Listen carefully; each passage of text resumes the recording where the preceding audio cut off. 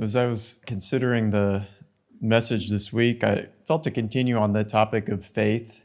And the phrase that came to me was our confession of faith. Our confession of faith. And it's the idea that our words are significant. The words that we speak in life, they're powerful. And, just from the natural perspective, sometimes we talk and, we can talk a lot. And, some of us more than others, but there's talking that goes on.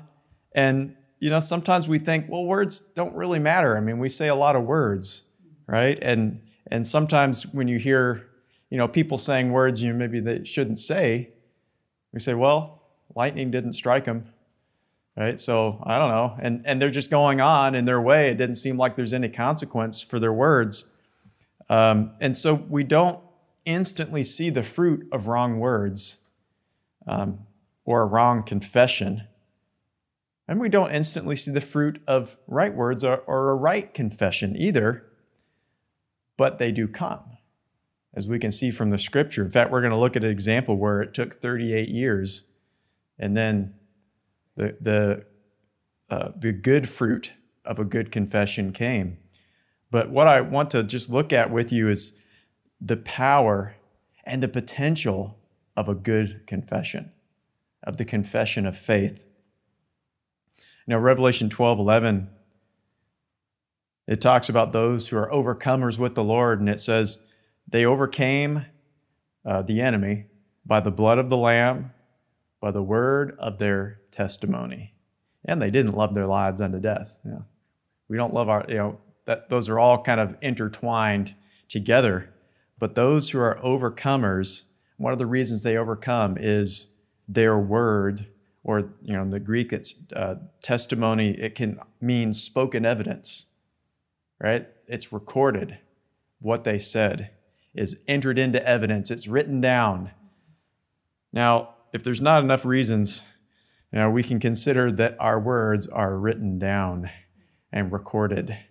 And that's kind of scary because in Revelation, it talks about how the books, plural, are opened. And it seems like, we probably have some books written down with what we did, maybe what we said. And when we're standing there, we're probably like, Lord, I hope all of those words that I would take back, I hope they're all under the blood. Through repentance, as we've been looking at in our Bible study, right? God can erase those things when we come to Him with forgiveness and repentance and so forth. But, there's also consequences for our word that can be different than forgiveness, as we looked at. But there's an aspect to our words, but really it's our responses to things as well. And, our response to situations we go through that are intrinsically tied to whether we're going to obtain the victory, whether we're going to overcome, and to reign with Christ, or also to reign in life, right? Through having a victorious spirit in every situation we face. But I was really just struck by the power of our words, because sometimes we just forget about it. It's just talk, but there's power, both for good and for evil. Of course, we can think of Proverbs 18:12, death and life are in the power of the tongue. And those who love it, right? Those who love to say it one way or say it the other, we're all going to eat the fruit, depending on what we love to talk about, what we love to say, how we love to respond. There's power in our tongue and in our words to produce fruit unto death or unto life. And, something I've realized from the scriptures when you're looking at people's confessions and words and so forth, is this power that comes from our words is almost always a choice. It's like a commitment, that we have to choose to be one way or the other. And we have to make that commitment to, if we want to obtain the fruit, of course, we're considering good fruit. We want the good fruit. James indicates this when he is asked that question in James 3:11. He says, can a spring produce bitter water and sweet at the same time? No, it just doesn't work. At least, the bitterness might work because it's still going to be bitter. Even if you put sweet water in there and there's a mixture, it all is just bitter. You have to remove the bitter to have sweet, or salt water and fresh, right? And he's talking in the context of our words. As believers, we don't have the option of switching back and forth. We have to choose because our words are either death or life. And we have to commit to that way of life. Now, just kind of looking at both sides, I'm going to quickly consider this aspect of death because I don't want to dwell on that. We want to go to life. That's what we want. But as far as this example of death, I don't think there's any better example in the Bible than Israel in the wilderness. Well, it's one of the best anyway. There were a lot of things. If you put yourself in a place of an Israelite and you just even wrote down, what are some good things I can talk about? You think about all they could have talked about. They could have remarked on the miracles they were seeing. I don't know if they had miracles. It doesn't seem like they had miracles when they were under bondage in Egypt. But here they are. God just, bam, miracle after miracle to release them from Egypt. And then, they're delivered and they're still seeing miracles on their journey. They could talk about how God physically manifested his presence in their midst. They'd never seen that before. They could talk about how their clothes weren't wearing out. Maybe the ladies didn't like that. Maybe they want to make new clothes. I don't know. But, their clothes weren't wearing out. It talks about how their feet weren't sore from walking. They didn't get swollen. They could just keep on walking. How God had given them an unlimited supply of food. Now, they did talk about that, but they chose to talk about it in the bad way. It's like, we're tired of this. They could have talked about the promised land that God was bringing them to, and how the key was just to stand still and see the salvation of God and follow the glory cloud, and he's going to lead us. But out of all those things, they chose to look at their hardship. And not just to look at it, but to talk about it continually, day after day. They just talked and focused on what was hard. And that was their meat, day and night. And they fed each other with that conversation. Thing is their words rose up to heaven. They didn't go unnoticed. And in Exodus 16:12, that they were complaining about their lack of meat, and the Lord said, I have heard the complaints of the children of Israel. I have heard their complaints. They might have been talking in their tents privately to their neighboring tent. You got any meat? Nope. Do you have some? Nope. Just manna. The Lord heard that. And in his graciousness, this is the point where he gave them the manna, right? They were hungry, I guess. They wanted something more. And he gave them manna because he heard their complaints. And then after that, they complained the whole way through for 2 years straight. And it finally, the Lord had heard enough. And we talk about the fruit of their words. And this is just after the account of the 12 spies coming back, and Israel heard about the giants. And of course, they chose to talk about how big they were and how impossible it was to defeat them. And then they said, well, time to choose another leader. Moses isn't going to keep us safe. We're going to choose another leader, and he's going to take us back to Egypt. And then in Numbers 14:27, it says, how the Lord is saying, how long shall I bear with this evil congregation who complain against me? I have heard their complaints, and he had heard enough. And so the fruit of that complaining was that the whole generation did not enter the land. And you think about that. The whole generation did not enter their inheritance or even come close to it. They couldn't even settle on the wrong side of Jordan, right? They didn't even have that option. And it all came down to the fact that how they had talked about their experiences. They chose to make the hardships the defining factor of their journey instead of faith. Now, they didn't have that same word, use the same word in the same way in the Old Testament, but that concept is there. They chose not to focus on what God was saying, doing, leading, and they just looked at the hard parts. Pastor Paul Karam has often said, the reason why mankind is so bound and not able to obtain victory is because of wrong responses and wrong confessions. The grace of God is available, but our wrong responses and confessions and holding on to our hurts and all of that, they keep us from apprehending the grace of God that he's making available to us. And so Israel is a big example of the power of death that comes from our tongue. And this is not, of course, we're just not looking at the world. Well, the world has no power, to receive life. They can be nice people, but yet they don't have the same opportunity. And we do, as believers, the power of life. But Israel, they chose death because of their response and their words and reaped a terrible fruit from that. But let's change the life. That's what we're looking for. It's what we want to focus on. It's what we desire. We desire the life that comes of the Spirit of God and what he has for us and what he's ordained. But there's the idea that life also needs to be connected to our words, to our lips, to our confession when we're in situations, especially in the hard ones, right? In the difficulties.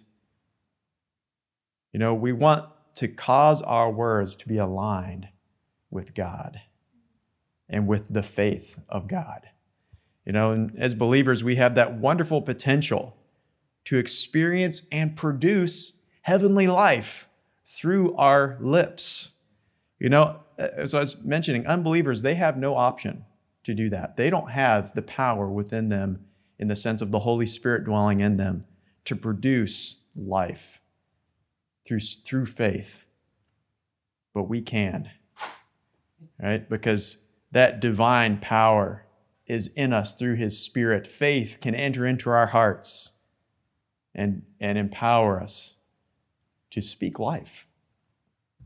Now, there's times in the Scripture when, a right response of faith has definitive power that comes. It's produced.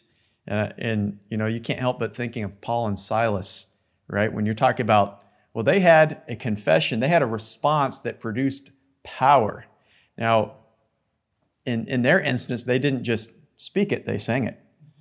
But, here they are ministering in Asia. They're doing God's work in Asia and preaching the gospel and establishing churches, offering the message of salvation and grace. And they come to a town called Philippi. And of course, there's a young girl who's bound by Satan, and she's compelled to follow them around proclaiming, hey, here's the servants of God and so forth. And Paul sets her free. And what happens? Well, they take them and they beat them. And it says they lay many stripes on them and they throw them in prison. I don't know about you, but sometimes pain affects my mood. I don't have a high tolerance for pain. Some people have a high tolerance for pain. They're like, I think I can get by without Tylenol or Advil. I'm like, give me. I want some Tylenol or Advil. I don't like headaches. In certain senses, I can even lose my rejoicing spirit if it gets too bad. I don't feel very spiritual. So I can't imagine what it would feel like to be whipped and have many stripes laid upon you after doing God's will. Lord, I just did what you asked me to do. What went wrong? Well, nothing went wrong. That's the pathway that God ordained for them. And they were beaten and received many stripes and then put in a dark, smelly prison. But what was their response? I don't know if they felt like doing it either. They probably felt miserable. But I don't know if they looked at one another and Paul said, well, you feel like singing? Like, sure, why not? You can only go up from here. And so they just sang. Their response, it was a time of opportunity to bring life or death. They could have complained about it, but they didn't. They're smarter than that. They chose life, and so they chose to respond. And in that hour, they sang praises to the Lord. They lifted up their voice at midnight, at the darkest hour. They just worshiped the Lord. And that's very practical. Maybe they just sang a little chorus that they taught to the churches. I don't know. Bible doesn't talk about that, but they probably sang something.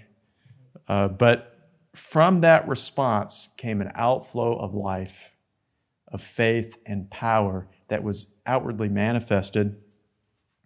And what was the manifestation of that? An earthquake. It shook that jail. And it shook so hard, the doors opened. I don't know if they were high-quality doors, but they just flew open. But it was more than that. It was the working of the Spirit, because all their chains fell off. It's not like they had these flimsy locks on there back in the day. They just fell off. They were set free. And so it's not just the power that was significant.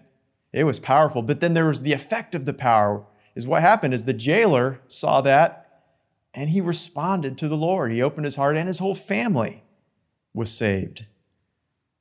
That response in their hearts produced a fruit that was life and power for them, and for everyone around them saw that and experienced the power of God. And so there is that opportunity for power to flow from us in mighty ways. And we'll see what happens in the days to come. You never know.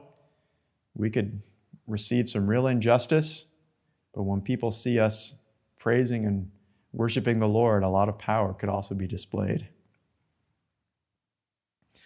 Now, as I mentioned, sometimes when we let the good fruit of our words and our responses flow from us, it's not always seen right away, right? The fruit is sometimes invisible.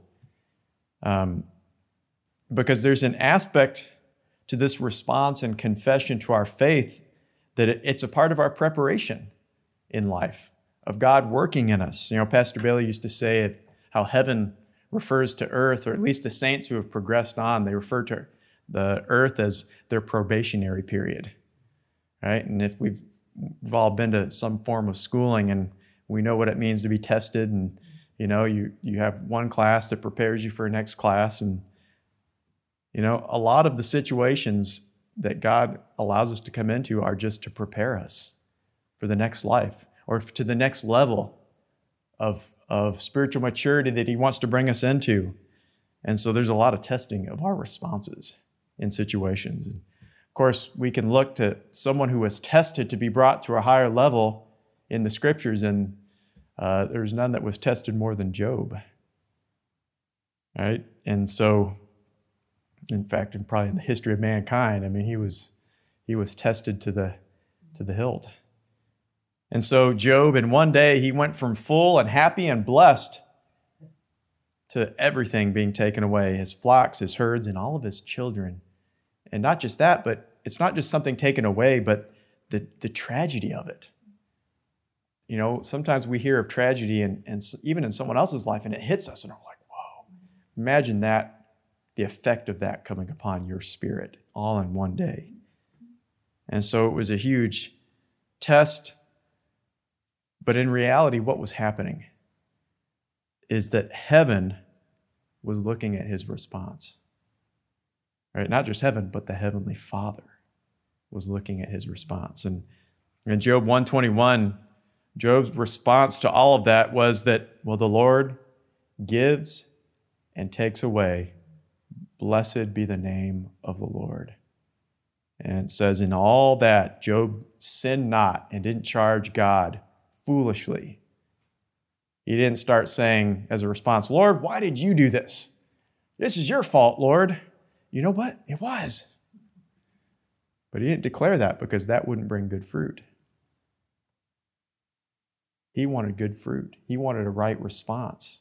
because he wanted the blessing of the Lord. The thing is that Job, he didn't see much fruit from that. In fact, from the scriptures indicate he went on many months seeing nothing, feeling nothing, just getting worse in his experience, Afflicted in his body, and then three friends, well, call them friends, the friends of Job, but they weren't being very nice to him. They just came to, condemn him. But he just went on in that for a time. But then something happened in heaven, right? The Father saw, and if you could say this to our holy God, it's almost like he was boasting in a good way. He's like, of Job's right response. Have you seen my servant Job? It's like the Father said, you moved him you moved me against him to destroy him without cause, as the Father said to Satan. But he responded perfectly. That was pretty good fruit, and you think about that, though. It wasn't just the fruit that he experienced later on of the double portion. He pleased the heart of his heavenly Father, to such a high degree. That's really what it's about. We can have good fruit, but the real joy comes in pleasing the heart of our Heavenly Father because we responded in a right way. Now, of course, Job also saw he got the good fruit in this life too, because he got the double portion. Right? He continued, and God was working some things out in his life to bring him to a higher level, but he received the double portion for his trial and for his right response. Now, of course, it's hard to not consider also Caleb and Joshua when you're looking at a right response and a right confession. Right? They saw the same things as the other 10 spies. I'm sure they probably thought, well, I don't really want to mess with those giants unless the Lord's with us. But, they chose to look at it through eyes of faith, saying, but he is with us. And he's telling us we're going to enter this land. And if God is saying that, then he's going to fight for us, and we don't have to worry about fighting ourselves. He's more than able to give us the land and give us victory over these giants. And the Lord proclaimed over Caleb and Joshua that they had a different spirit because they had a different confession. It was a spirit where they chose to look through the eyes of faith and through a heavenly perspective, and then they had the boldness to proclaim it, to say it. And Israel tried to stone them, but they were willing to proclaim it. And that produced good fruit, so that 38 years later, they saw the good fruit that came, that it was produced. And they entered into the land. And of course, Joshua led the people, and Caleb was able to say, give me this mountain, because God had promised it, and he entered into his inheritance. And so those 10 spies, they reported what they saw, but they chose to look at the hardship and the negative.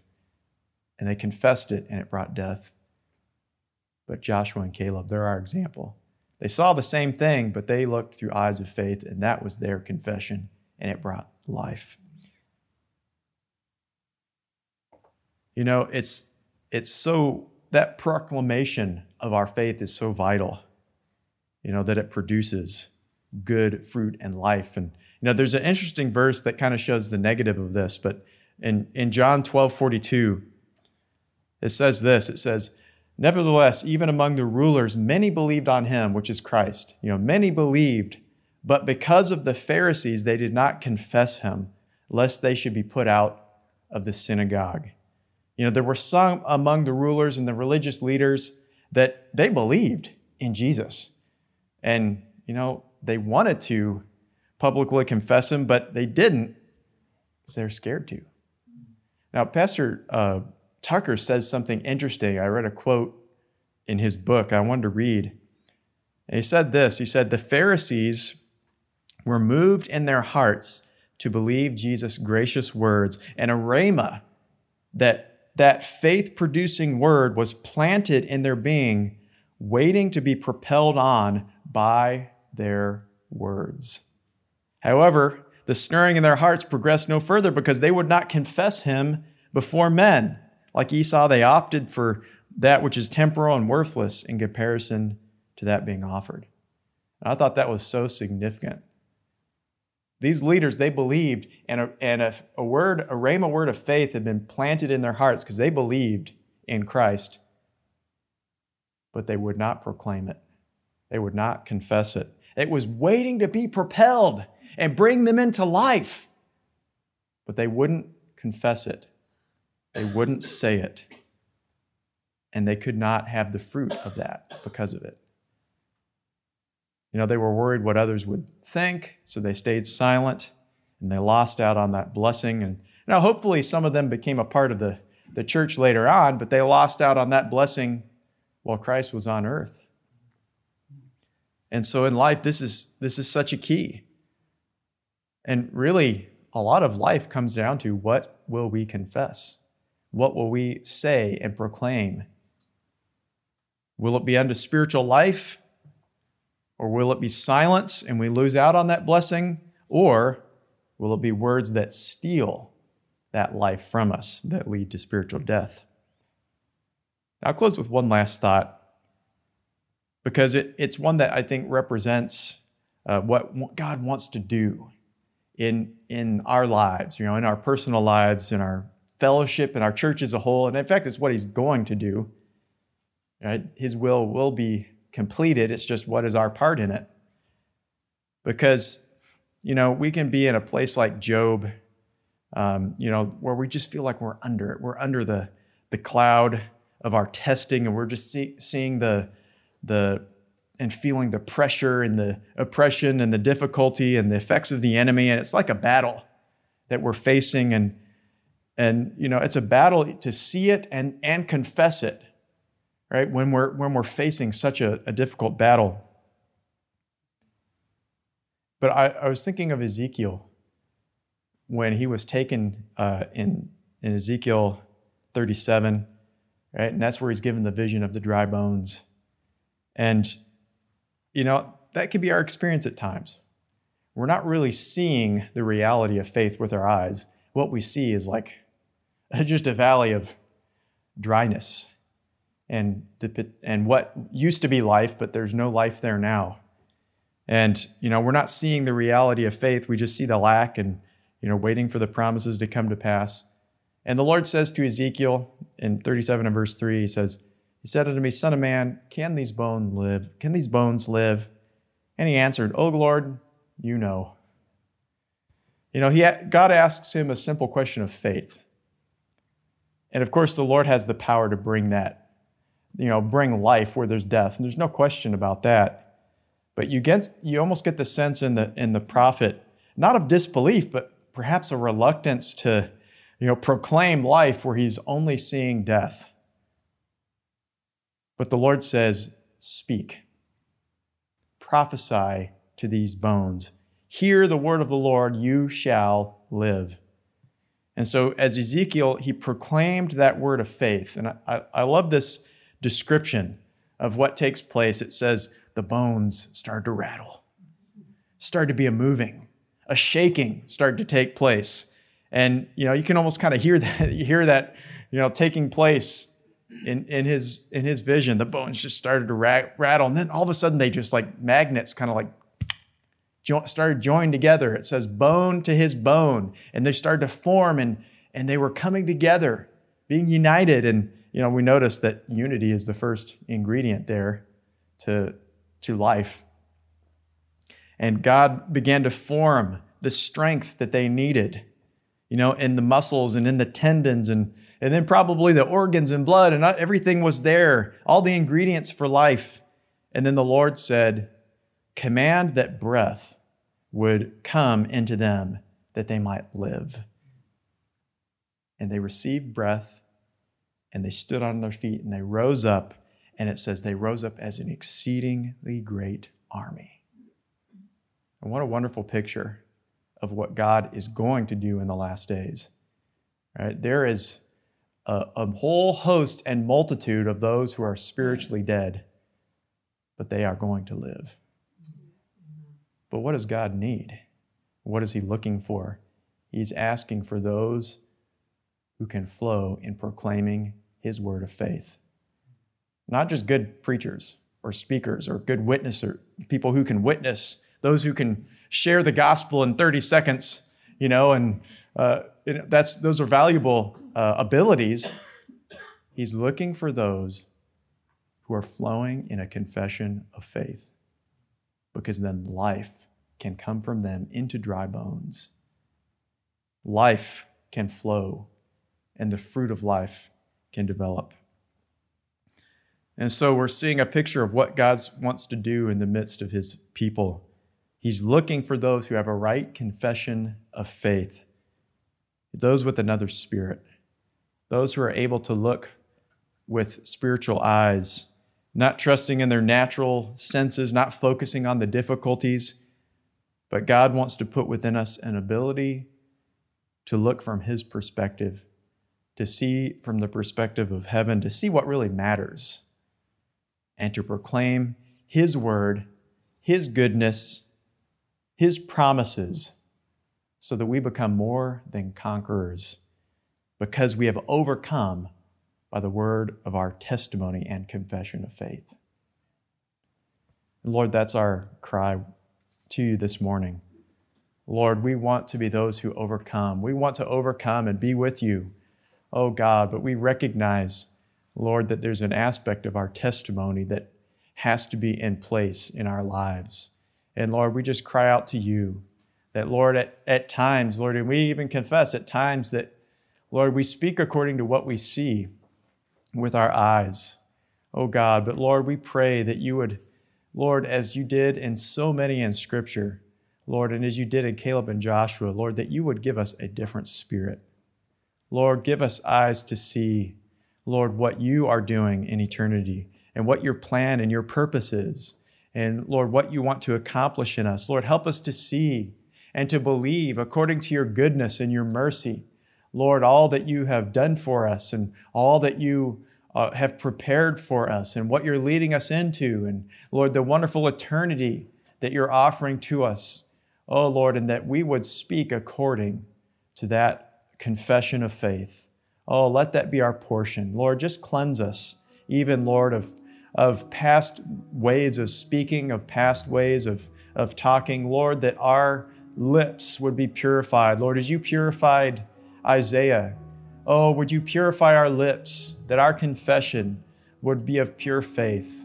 Oh Lord, purified like that incense, so that our words could rise up to you unto heaven, and that they would be such a pleasing aroma in your senses, oh God. Lord, as Job's confession rose up to you and was pleasing, do that work in us, we pray. And we thank you for it. We bless you and we love you in Jesus' name. Amen.